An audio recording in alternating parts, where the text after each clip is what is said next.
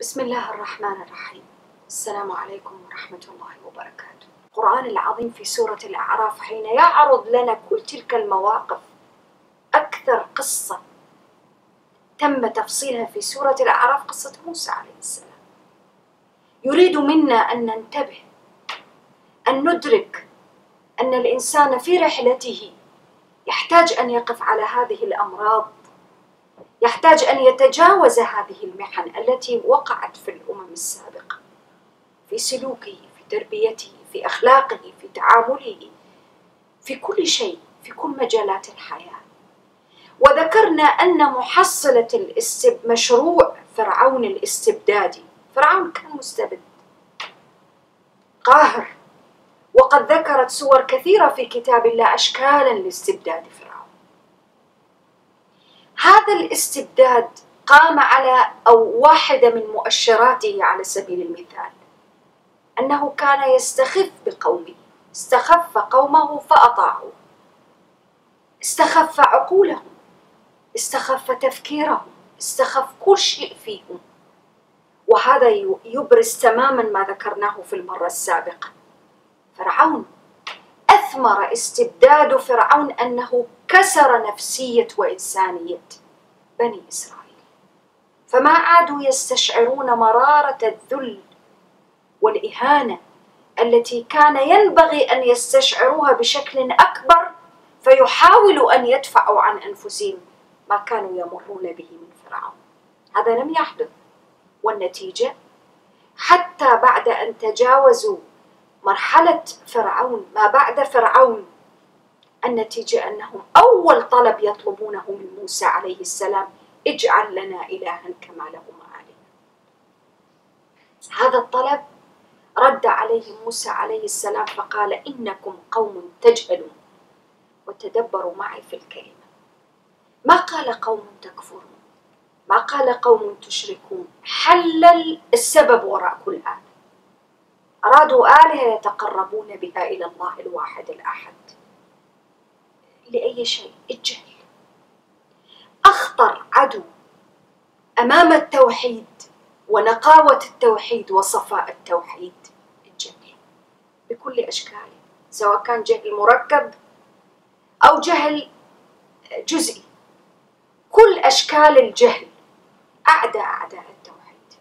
سورة العراف كما ذكرنا، وستبين المواقف التي يمر بها موسى عليه السلام، أعظم ما يتزود به الإنسان في حياته وفي رحلته في الأرض وبعد الأرض. أعظم شيء التوحيد، عليه أن يبقيه ويحافظ عليه نقيا سليما صافيا من كل شائبة تشوب. ومن صفاوة التوحيد ونقائه أن يبقى مؤمنا بأن الله سبحانه هو القادر، هو الواحد، هو الأحد، هو اليعطي، هو الذي يمنع، كل شيء. إيمان بتوحيد وبأسماء وصفاته سبحانه، توحيد الألوهية وتوحيد الربوبية وتوحيد الأسماء والصفات، يجعلها واقع، يجعلها ليس مجرد شعور. ولكن القوم ما كان عندهم هذا، بدليل هذا الطلب الذي طلبوا.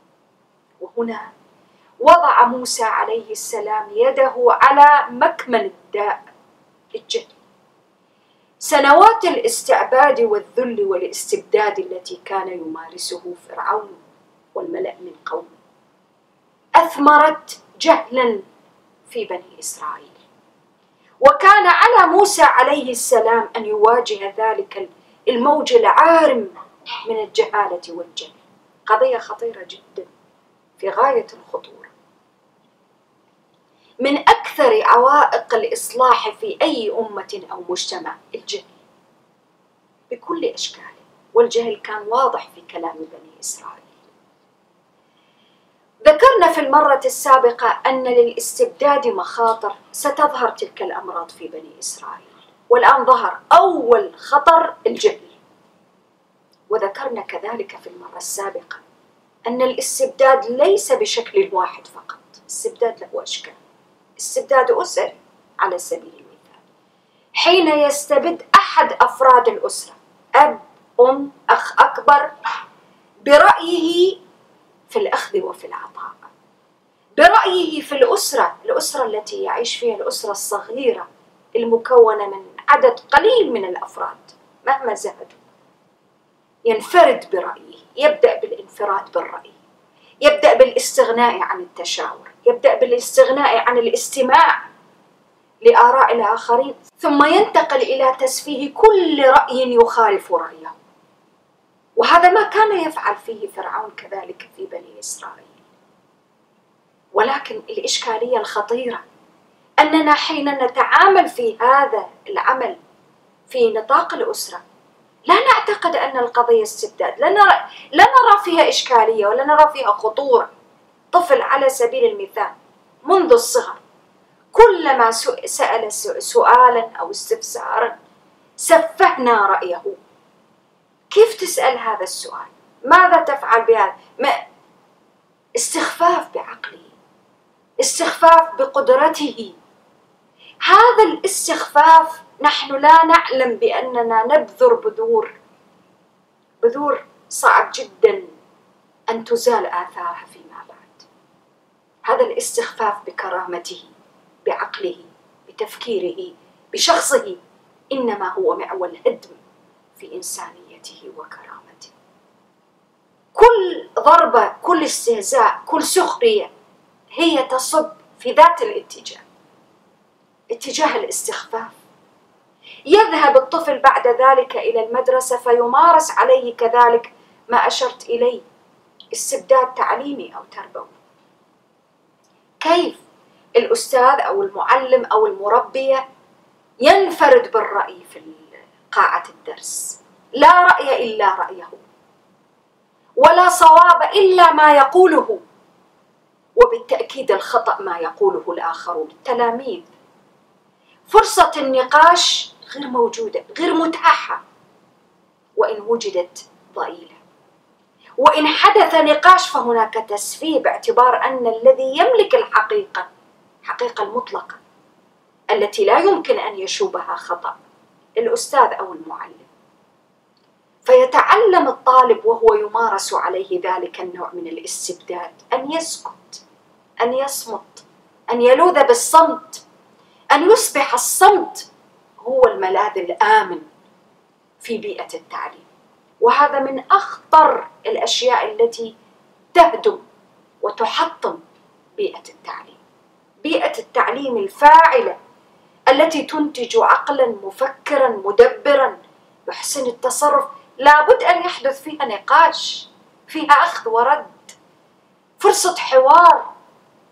التلاميذ والطلبة بأعمارهم المختلفة إن لم يعبروا عن أنفسهم وعن آرائهم وعن أفكارهم مهما كانت بسيطة، ولا ننسى عامل العمر والزمن،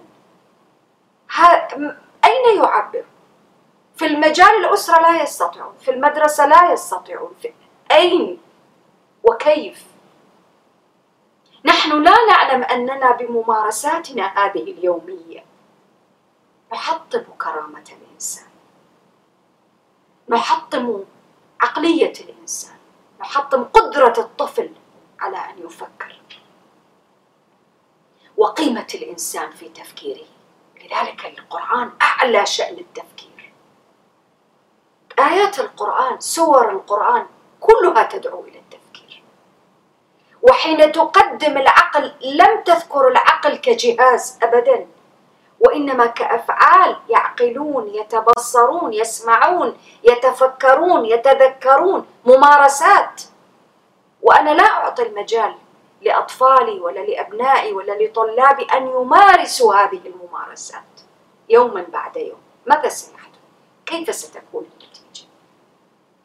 كيف ستكون النتيجة؟ القرآن حين يعرض لي قصة موسى عليه السلام بهذه التفاصيل، ويبدأ بقوم موسى بعد مرحلة فرعون فيذكر هذه القضية، الجهل لا يذكرها هكذا، يذكرها لأجل أن أتبصر في واقعي، في حياتي، وأن أدرك أن أخطر ما يمكن أن أواجهه في مجتمع الجهل، وأن الجهل شيء يبنى يوما بعد يوم وساعة بعد ساعة، وأننا نحن آباء وأمهات في كثير من الأحيان وكذلك كمعلمين نقوم بعملية زرع الجهل أحيانا أكيد بدون قصد، أكيد، ولكن حسن النية. يا ترى هل ستعفينا من نتائج ما فعلنا؟ القرآن كتاب يعلمنا أن نراجع أنفسنا، نراجع الحسابات، نراجع مناهجنا التعليمية، نراجع أساليبنا التعليمية والتربوية، نراجع أساليبنا في الأسرة في الحديث بين الأم والأب والأبناء. لا يكفي أن تزود الأطفال بألعاب وطعام وشراب دون أن تحاور، دون أن تفتح معهم قنوات في الكلام وفي الحديث. لا يمكن، هذه ليست تربية، هي ليست تربية. وشيء طبيعي أن هذا ما كان يمارس على بني إسرائيل. ماذا كانت النتيجة؟ تجهلون. وجد موسى عليه السلام نفسه وسط قوم يجهلون قدرة الله سبحانه، رغم أنهم رأوها بأعينهم، ولكن ما قيمة أن يرى الإنسان بعينه والقلب والعقل أغلقت منافذ الإدراك فيه، أصبح حتى حين يرى لا يستطيع أن يحلل رؤية ما يراه. ما استطاعوا أن يتوصلوا إلى أن هذه الممارسة وعبادة الأوثان لا ينبغي أن تكون ولا تليق. لا، لجأوا مباشرة إلى تقليد أعمى. لماذا؟ نتائج الاستعباد، سنوات الذل التي مروا بها والاستبداد. ولذلك لا بد لنا ونحن نقرأ هذه القصة ونقف فيها ونحن نقرأ في كتاب الله في سورة العراف أن نغير تغيير جذري. تغيير يبدأ من نفوسنا نحن، تغيير يبدأ من بيوتنا، من مدارسنا، من أفكارنا، من طريقة تعاملنا مع الأشياء، كل الأشياء، ومن طريقة تعاملنا مع الأطفال بشكل خاص، حتى ينشأ جيل لديه القدرة على أن يفهم ويفكر ويتعقل ويتبصر. هذا هو الجيل الذي يستطيع أن يفهم القرآن. أما إذا كان عندي جيل لا يعرف كيف يسأل ولا يحق له أن يسأل، كيف سيفهم القرآن؟ قال أغير الله أبغيكم إلها وهو فضلكم على العالمين. كيف تريدون غير الله وهو فضلكم؟ والتفضيل هنا ليس تفضيل جنس بني إسرائيل، لا، تفضيل أي شيء، تفضيل أمة توحد الله وسط الوثنية بكل أشكالها وصورها. وإذ أنجيناكم من آل فرعون يسومونكم سوء العذاب، بدأ يذكرهم. أنجيناكم، من الذي أنجاكم؟ الرب الذي تريدون أن تعبدوه، الرب الذي لا يمكن أن يتقرب إليه بعبادة صنم أو تمثال أبدا، أو إحداث واسطة من أي أحد بينك وبينه سبحانه. ذكرهم بالعذاب. هذا الفصل الأول من القصة، انتهى هذا الموقف، انتقل إلى موقف آخر جديد، ولكن أيضا هذا الموقف يقدم لنا ثمرة من ثمرات مشروع فرعون الاستبدادي في نفوس بني إسرائيل. كما ذكرت، فرعون رحل، ولكن آثار فرعون لم ترحل. قضية هامة جدا في موضوع التغيير. أي تغيير، أي إصلاح، لا ينبغي أن ينصرف فقط إلى تغيير الشكل دون المحتوى، دون دراسة الآثار التي تركها ذلك الشيء، خاصة حين يكون الأمر قد مورس على فترات طويلة من الزمن. ربي سبحانه وتعالى وعد موسى الميقات، وموسى عليه السلام استشعر أهمية اللقاء وأهمية إعداد النفس لأجل هذا اللقاء وتحمل مسؤولية الكتاب والألواح. فترك من ترك؟ هارون، وأوصاه وفي كلمة الوصية هنا قال اخلفني في قومي وأصلح ولا تتبع سبيل المفسدين. وتدبروا في كل كلمة، اخلفني في قومي، أصلح ولا تتبع سبيل المفسدين. كان يعلم موسى عليه السلام أن القوم فيهم الفاسد المفسد، وطلب من باب النصح كذلك من هارون من أخيه أن يصلح وألا يسير مع هؤلاء سبيل المفسدين. إذن موسى عليه السلام كنبي ما كان غير مدرك لتلك الأمراض المستفحلة في بني إسرائيل، لا، كان يدرك. وتدبروا في الكلمة، قال أصلح ولا تتبع سبيل المفسدين. كلمة عظيمة، 4 كلمات، ولكن رسالة خالدة في الأمم، في الشعوب، في الأفراد، في المجتمعات، في الماضي، في الحاضر، في المستقبل. أصلح ولا تتبع سبيل المفسدين. المطلوب منك مشروع لأي إنسان، قانون عام. ما هي مهمتك كإنسان في الأرض؟ تصلح ولا تتبع سبيل المفسدين. وفعلا جاء موسى عليه السلام غلبت عليه مشاعر الإيمان والقرب من الله سبحانه وتعالى في ذلك اللقاء. والقرآن يكلمنا عن موسى عليه السلام الذي رأى من آيات الله عز وجل وهو يقول رب أرني أنظر إليك. طلب الإنسان المؤمن المتلهف للقاء الله سبحانه، ولكن الله عز وجل علمه أنك محدود بإنسانيتك وبشريتك، وفهمه هذه المسألة، وهو كليم الله كلمه. ونحن كبشر ونقرأ القرآن اليوم كيف حدث هذا الكلام، كيف صار، تفاصيل القرآن لم يقف عليه. وما لم يقف عليه القرآن لا أذهب إلى الإسرائيليات ولا إلى سفر الخروج ولا إلى أي أسفار أخرى في التوراة لأجل أن أتعلم منه. هذا الكتاب مهيمن على كل الكتب، فما يأتيني فيه أخذه وما لا يأتي فيه أتوقف فيه. فماذا قال الله عز وجل؟ قال لن تراني ولكن انظر إلى الجبل فإن استقر مكانه فسوف تراني. خاطبه على قدر بشريته. فلما تجلى ربه للجبل جعله دكا. وهنا خر موسى صاعقا. الإنسان بمحدوديته، بقدراته البسيطة المحدودة، خر أمام قدرة الله سبحانه وتعالى، صعق أمام تلك القدرة. ربي سبحانه وتعالى لا تدركه الأبصار وهو يدرك الأبصار. والمؤمن يحتاج حتى في ساعات تقربه لربه سبحانه أن يستشعر ويستحضر تلك الصفات والمعاني العظيمة. فلما أفاق قال سبحانك تبت إليك وأنا أول المؤمنين.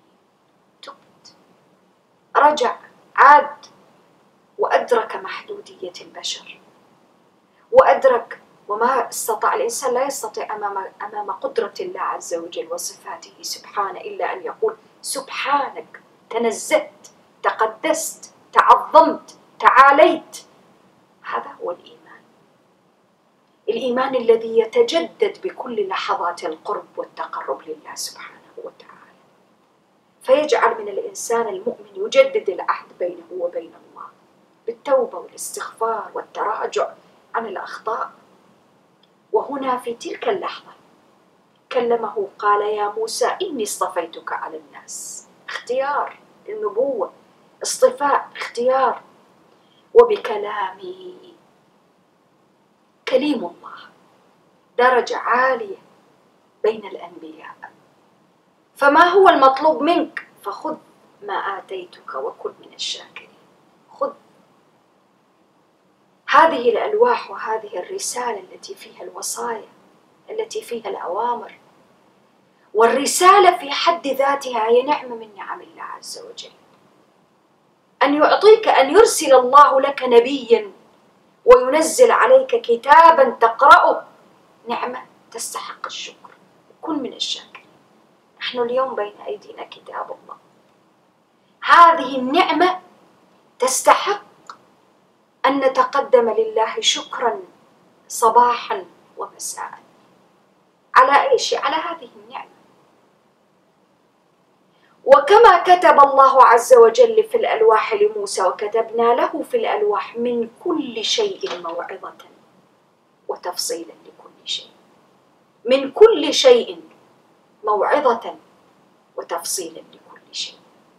كل شيء فيه موعظة، لأن الله سبحانه وتعالى يتعهد قلوب عباده بالموعظة. ذكرنا في مرات سابقة أن الكتب السماوية بما فيها القرآن لا تأتي بأوامر جامدة بعيدة عن أن يتخول الناس بالموعظة والإيمان وتجديد معاني الإيمان فيهم. الأوامر، النواهي، الواجبات، تحريم، تحليل، كلها تصب في وعاء من الإيمان، من الموعظة، من الاستشعار بأن الرب الذي أمر ونهى وحرم وأباح رحمن رحيم، أعطاني كل ما أعطاني من أوامر وتشريعات لأجل حياتي، لأجل سعادتي، لأجل صلاحي، لأجل أن أعيش عيشة تليق بإنسانيتي وكرامتي. هذا المعنى العظيم. فما الواجب اتجاه تلك الأوامر؟ فخذها بقوة. تدبروا في الكلمة، فخذها بقوة. والقرآن في كثير من الكتب يا يحيى خذ الكتاب بقوة، والكلام موجه إلينا. حين تأخذ القرآن خذه بقوة. أي قوة؟ قوة بدنية، قوة في نفسك، قوة في إيمانك وتوحيدك، قوة في عقلك وفكرك، قوة في إدراكك بأن هذا الكتاب حق. فارق شاسع بين أن تأخذه بقوة وأن تأخذه بضعف وعجز. وتدبروا معي في الكلمة، فخذها بقوة. وتدبروا معي ذلك التناسب بقوله خذها بقوة. والقوم، قوم موسى عليه السلام، كانوا يستضعفون. أنت حين تأخذ هذا الكتاب بقوة تأخذه بقوة لأجل أي شيء؟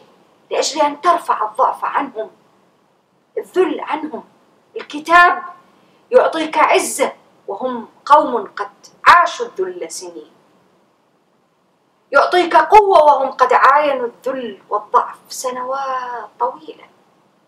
هذا الكتاب العظيم يغير ضعفك قوة، ويغير عجزك إلى قدرة، ويغير ذلك إلى عزة، ولكن به وحده دون سواه، بآياته، بكلامه، بأوامره، بنواهيه.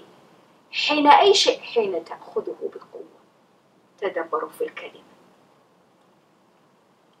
قال وأمر قومك يأخذوا بأحسنها. ولذلك في كتاب الله عز وجل في سور أخرى قل لعبادي يقولوا التي هي أحسن اتبعوا أحسن ما أنزل إليكم. أحسن حتى في أكيد حتى في الأوامر. أنت على سبيل المثال أمرت بالصلاة، صلاة النافلة، الصلاة الواجبة، هذا حسن. ولكن أن تأتي إلى جانب الصلاة الواجبة بالصلاة النافلة هذا أحسن. إذن ربي عز وجل أعطانا حسن وأحسن لأجل أي شيء؟ لأجل أن يتنافس فيه المتنافسون، يتنافسوا، سباق في الأخذ بآيات الكتاب العظيم. أيهم يأخذ بأحسنها وأيهم يكتفي بالحسن، ولكل درجات مما عملوا. يا سبحان الله العظيم. في نفس الوقت عليك أن تدرك حقيقة أن هذه الآيات العظيمة على عظمتها ونفعها وصلاحها في مجتمع البشر وبني البشر سيصرف عنها أقوام. كيف سيصرف عنها؟ ولماذا يصرفون عن آياتي؟ سأصرف عن آيات الذين يتكبرون في الأرض بغير الحق كل تكبر في الأرض هو بغير الحق. تكبر رداء الله سبحانه وتعالى، لا يجوز أن يحدث. وتدبر الربط، يتكبر وما كان يفعل فرعون وملئ فرعون، يستكبرون في الأرض. ما النتيجة؟ نتيجة عقوبات. واحدة من تلك العقوبات أن القلوب المتكبرة المتجبرة تصرف عن آيات الله. كيف تصرف؟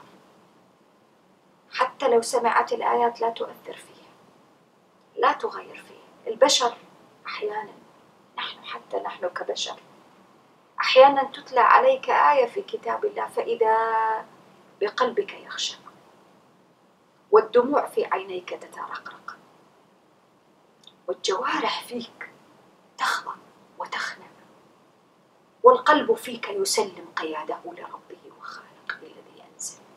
لو أنزلنا هذا القرآن على جبل لرأيته خاشعا متصدعا من خشية الله.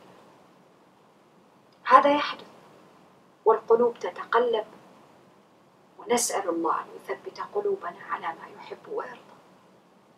ولكن القلوب التي استفحل فيها داء ومرض التكبر والتعجرف، ومرض يحدث للإنسان على باطل بغير حق، لا يحق له أن يتكبر. يتكبر على أي شيء؟ شخص على سبيل المثال كفرعون، ماذا يتكبر ولماذا تكبر؟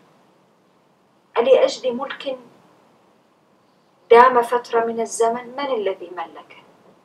بيده المالك الملك. مالك الملك هو الذي ملكه وسمح له بأن يملك، ويملك ليس على سبيل الدوام، على سبيل التجوز نقول أنه قد ملك، ولكن في الحقيقة هو لم يملك.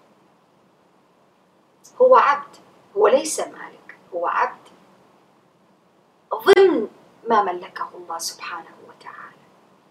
فهل يحق له أن يجعل من ذلك الملك سببا للتكبر؟ أبدا. ولكن هذا ما حدث. المال عارية، المال مال الله، وهو خولك في التصرف فيه، فتتكبر كيف فيه، وستتركه وترحل.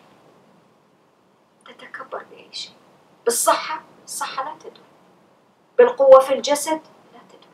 القوة الجسدية في الدنيا ممكن في لحظة وفي ثانية تتحول إلى ضعف وعجز، ونحن نرى بأم أعيننا أشكال وأمثال كثيرة متنوعة لهذا. ترى إنسان يسير في الشارع لا قدر الله يتعرض لحادث فيفقد رجليه. من الذي فقده؟ كان يمشي. كيف تحولت تلك القدرة إلى عجز؟ ربي عز وجل قادر على كل شيء قدير. إذن هل يحق للعاقل أن يتكبر فيما آتاه الله؟ وتذكروا معي بدايات سورة العراف: مكناكم في الأرض وجعلنا لكم فيها معايش. لأجل أي شيء؟ لأجل أن نتذكر، أن نشكر، أن ندرك أن كل ما نحن فيه هو ليس ملك لنا، ليس ملك، ليس صرف، هو أمانة، هو عارية. ربي عز وجل أعطانا القدرة على التصرف فيها لفترة محدودة، ليس لكل الفترة، لفترة محدودة، وعلينا أن ندرك هذه الحقائق.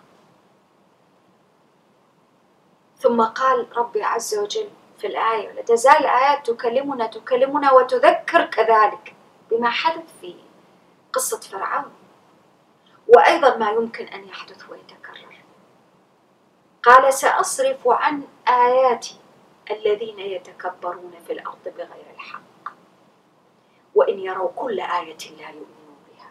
طبيعي جدا، تكبر من أعظم العوائق التي تحول بين الإنسان وبين الإيمان بربه. ولذلك حذاري من التكبر، بل كل ما يمكن أن يمت إلى التكبر بصفة. بمعنى آخر، لا تتكبر بما تملك. بعض الأشخاص يكفيه أن يركب، أي بني آدم، أي إنسان يكفيه أن يركب سيارة معقولة لا بأس أن تتناسب مع وضعه المادي أو الاجتماعي، لا إشكال، ولكن أن يجعل من تلك المركبة التي يركبها أداة للتكبر والتفاخر والتعالي على الناس، هنا الإشكالية والخطورة. لا تتكبر، لا تتكبر، لا تتكبر بشيء أعطاك. وتدبروا في الكلمة تتكبر، أي تطلب أن تكبر. الإنسان لا تكبره سيارة، لا تكبره أشياء. قيمته في ذاته، قيمته في إنسانيته، قيمته في كرامته، قيمته في عمل يتقنه، قيمته في أدائه لمهمته على الأرض. قيمته ليست في الأشياء. فكيف يتخيل أنه يكبر حين يقتني مالا أو سيارة أو جهاز أو ما شابه، أو لباس يرتديه؟ بعض الأشخاص إذا ارتدى لباسا معينا أو من ماركة معينة أو شيء معين يحمل اسم معين، أصبح إنسان آخر لا يكاد يمشي على الأرض. لماذا؟ أبي هذا اللباس كبر حجمك؟ أبي هذا اللباس كبر عملك؟ أبي هذا اللباس كبرت قيمتك عند الله عز وجل؟ إن كبرت قيمتك أو زادت مكانتك في أعين الجهل من البشر الذين لا يدركون حقائق الأمور، فاعلم أنك قد صغرت بحجم ما كبرت أنت أمام نفسك بما لبست أو ارتديت أو ركبت. ولذلك القرآن العظيم وجهنا إلى كيف يمكن أن يشعر الإنسان بالعزة في جنب الله سبحانه، يزداد ذلا وانكسارا وخضوعا بين يديه. قوة فرعون انهارت، لا شيء يذكر أمام الله عز وجل، أمام قوة الله سبحانه وقدرته في ثانية. تدبروا معي في هذه المعاني العظيمة. النتيجة قال وإن يروا سبيل الرشد لا يتخذوه سبيلا. هم يروا سبيل الرشد، يعرف، يرى بعينه الصح الخطأ، يرى، ولكن لا يتخذه سبيل. بأي شيء؟ التكبر العائق الذي صرف عنه وصرف به عن آيات الله عز وجل. كذبوا بآياتنا وكانوا عنها غافلين. وقلنا أن الآيات لا تنحصر فيما أراه في الكون وفي النفس، في الكتاب، في كل شيء له آية. ربي سبحانه في كل شيء له آية، ولا ينبغي أن أتعامل مع آياته بالغفلة والإعراض والاستكبار. قال والذين كذبوا بآياتنا ولقاء الآخرة. شيء طبيعي، الإنسان حين يكذب بآيات الله يرى الآخرة بعيدة أو لا تحصل، كما كان ينازع المشركون في مكة ويجادلون ويحاجون بغير الحق، والنتيجة حبطت أعمالهم. هل يجزون إلا ما كانوا يعملون؟ أسوأ شيء إحباط العمل، أن يعمل الإنسان يأتي بأعمال كبيرة ولكنه لأنها جاء بها ولاقى الله بها سبحانه بدون توحيد بدون إيمان، يلقاها وقد حبطت عمله. حبط العمل، انتشى. هي كلمة حبط من انتفخت الناقة، أكلت شيئا ساما فإذا بها تحبط وتنفق، تنتهي، تهلك، تموت. لكن قبل أن تحبط تنتفخ، تنتشي. ولكن هذا الامتلاء امتلاء موهوم فارغ كاذب لا قيمة له. كذلك الإنسان الذي يأتي الله سبحانه وتعالى بلا توحيد بهذه الأشياء، يأتي بأعمال ممكن ربما تكون كبيرة في حجمها ومظهرها ولكنها لا شيء. لماذا لا شيء؟ خلت من الإيمان والتوحيد بالله سبحانه وتعالى. كذبوا بآياتنا، خلت من الصدق. العمل لا يكبر بحجمه ولا مقداره، يكبر بمقدار الإيمان والصدق الذي فيه. ولذلك كبر عملك بالصدق، كبر عملك بالصدق، بالصدق في النية، بالصدق في القول، بالصدق في الفعل. حتى لو أنك صليت على سبيل المثال ركعتين نافلة، الذي يجعل من تلك النافلة، من تلك الركعتين، ترتفع وترتقي إلى السماء، ليست مسألة العدد، مسألة ما يرافقها من عمل القلب إخلاصا وصدقا وإيمانا وتوحيدا وتقربا للخالق سبحانه. كبر عملك بالصدق. ثم جاء بعد ذلك ليعرض لنا قصة، جانب آخر من جوانب حياة موسى عليه السلام مع قومه. في نفس الوقت الذي كان موسى عليه السلام يعد إعدادا ويصنع لأجل أن يبلغ الرسالة لقومه، كان قومه في شأن آخر، انشغلوا بشيء آخر، انشغلوا بحليهم، الحلي، المتاع الذي أخذوه من قوم، من أرض موسى، من أرض فرعون. تدبروا معي في هذه الكلمة. فإذا بتلك الحلي تملكهم ولا يملكونها. أخطر شيء، أخطر شيء أن يأخذ الإنسان أو يمتلك شيئا فإذا بذلك الشيء يملكه ولا يتملكه. شيء عجيب.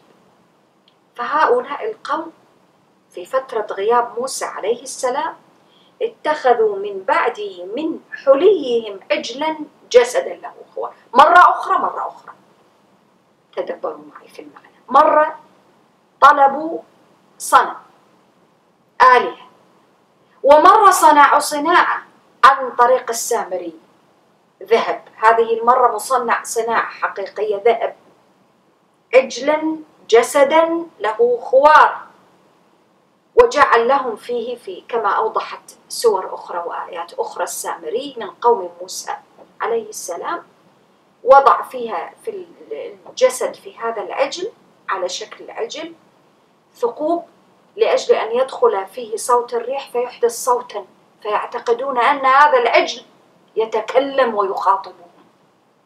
تدبروا في الجهل المطبق تماما. ولذلك قال القرآن: ألم يروا أنه لا يكلمهم ولا يهديهم سبيلا اتخذوه وكانوا ظالمين. ظلم، الآن الجهل وأضيف إليه الظلم، أي ظلم الشرك بالله سبحانه وتعالى.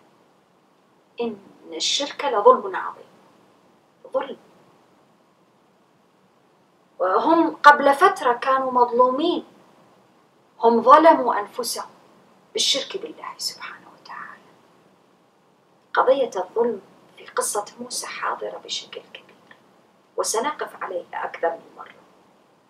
ولكن القوم سقط في أيديهم، أدركوا بعد قليل أنه هذا عجل وهذا مخالف لما قاله موسى عليه السلام، وقد أوصاهم بالإيمان والتوحيد، ورأوا أنهم قد ضلوا، فعادت معالم الصواب والرشد والتفطن والتوبة إليهم.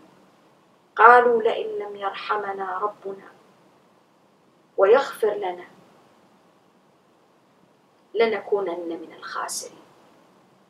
لم يرحمنا، لئن لم يرحمنا ربنا ويغفر لنا لنكونن من الخاسرين. أدركوا، أفاقوا من تلك الغفلة التي كانوا فيها. رجع موسى إلى قومه، طبعا رجع تملكه الغضب، غضب لله سبحانه وتعالى، غضب من هؤلاء القوم الذين وقعوا مرة أخرى في نفس ما حذرهم منه. وألقى الألواح والتفت إلى هارون: يا هارون، أنا أوصيتك، أنا نصحت. ماذا حدث؟ هارون عليه السلام كان فردا في جماعة، فردا في جماعة. فماذا قال؟ قال: ابن إن القوم استضعفوني. مرة ثانية استضعفوه. انظروا إلى قضية الاستضعاف، وكادوا يقتلونني فلا تشمت بي الأعداء ولا تجعلني مع القوم الظالمين. هؤلاء قوم ظالمين استبد بهم الجهل والطغيان، فإذا قام فيهم ناصحا فرق شملهم في نفس الوقت وتفرق، لأنه في آيات في سور أخرى خشيت أن تقول فرقت بين بني إسرائيل ولم ترقب قولي. ولذلك نحن نقول أن من أعظم قواعد التدبر أن يتتبع الإنسان الآيات التي جاءت في نفس سياق القصة أو القضية أو الموضوع في سور أخرى. ما أراد أن يفرق شملهم، وهم اجتمعوا على باطل، ولكن كان له وجهة نظر، كان له حكمة في هذا الشيء. قال رب اغفر لي ولأخي وأدخلنا في رحمتك وأنت أرحم الراحمين. وتدبروا في الكلمة إن الذين اتخذوا العجل سينالهم غضب من ربهم وذلة في الحياة الدنيا وكذلك نجزي المفترين. اتخذوا العجل، عبادة العجل، وعبدوا العجل من دون الله. مرة ثانية ذلة في الحياة الدنيا. أكيد من أين تأتي الذلة؟ من أن يبتغي أو يرتضي الإنسان لنفسه ربا سوى الله سبحانه وتعالى. هذا أعظم ذل، أعظم ذل، أن يخضع في أوامره وفي حياته لأحد سوى الله سبحانه وتعالى. هذا مفتاح الذل. فتح على نفسه باب الذل في الدنيا وفي الآخرة. ثم قال والذين عملوا السيئات ثم تابوا من بعدها وآمنوا إن ربك من بعدها لغفور رحيم. ربي عز وجل يغفر ويعطينا الفرصة بعد الأخرى، مرة بعد مرة. ولذلك هذه الآية العظيمة تبين لنا أن باب التوبة مفتوح لا يسد، لا مع أفراد ولا مع مجتمعات ولا مع أمم. ما المطلوب؟ قال المطلوب، قال عملوا سيئات ولكن تابوا من بعدها وآمنوا. توبة يلحقها ويتبعها إيمان. إيمان عرفه القرآن في مواضع أخرى، تقى وأصلح، إصلاح، خير، تغيير، مراعاة لأوامر الله عز وجل. إذن الضمان طوق النجاة في حياة الأفراد والأمم والشعوب، طوق النجاة التوبة. توبة ليست توبة فقط قولية، لا، تغيير، تغيير لواقع، تغيير لحال، تراجع عن الذنب، تراجع عن السيئات.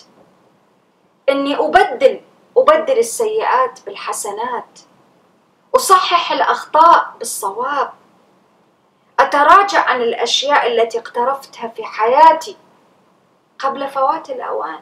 القرآن هنا يحدثني عن مواقف حصلت في تاريخ أمة من الأمم، ورب سبحانه وتعالى يقبل التوبة عن عباده، يقبل التوبة.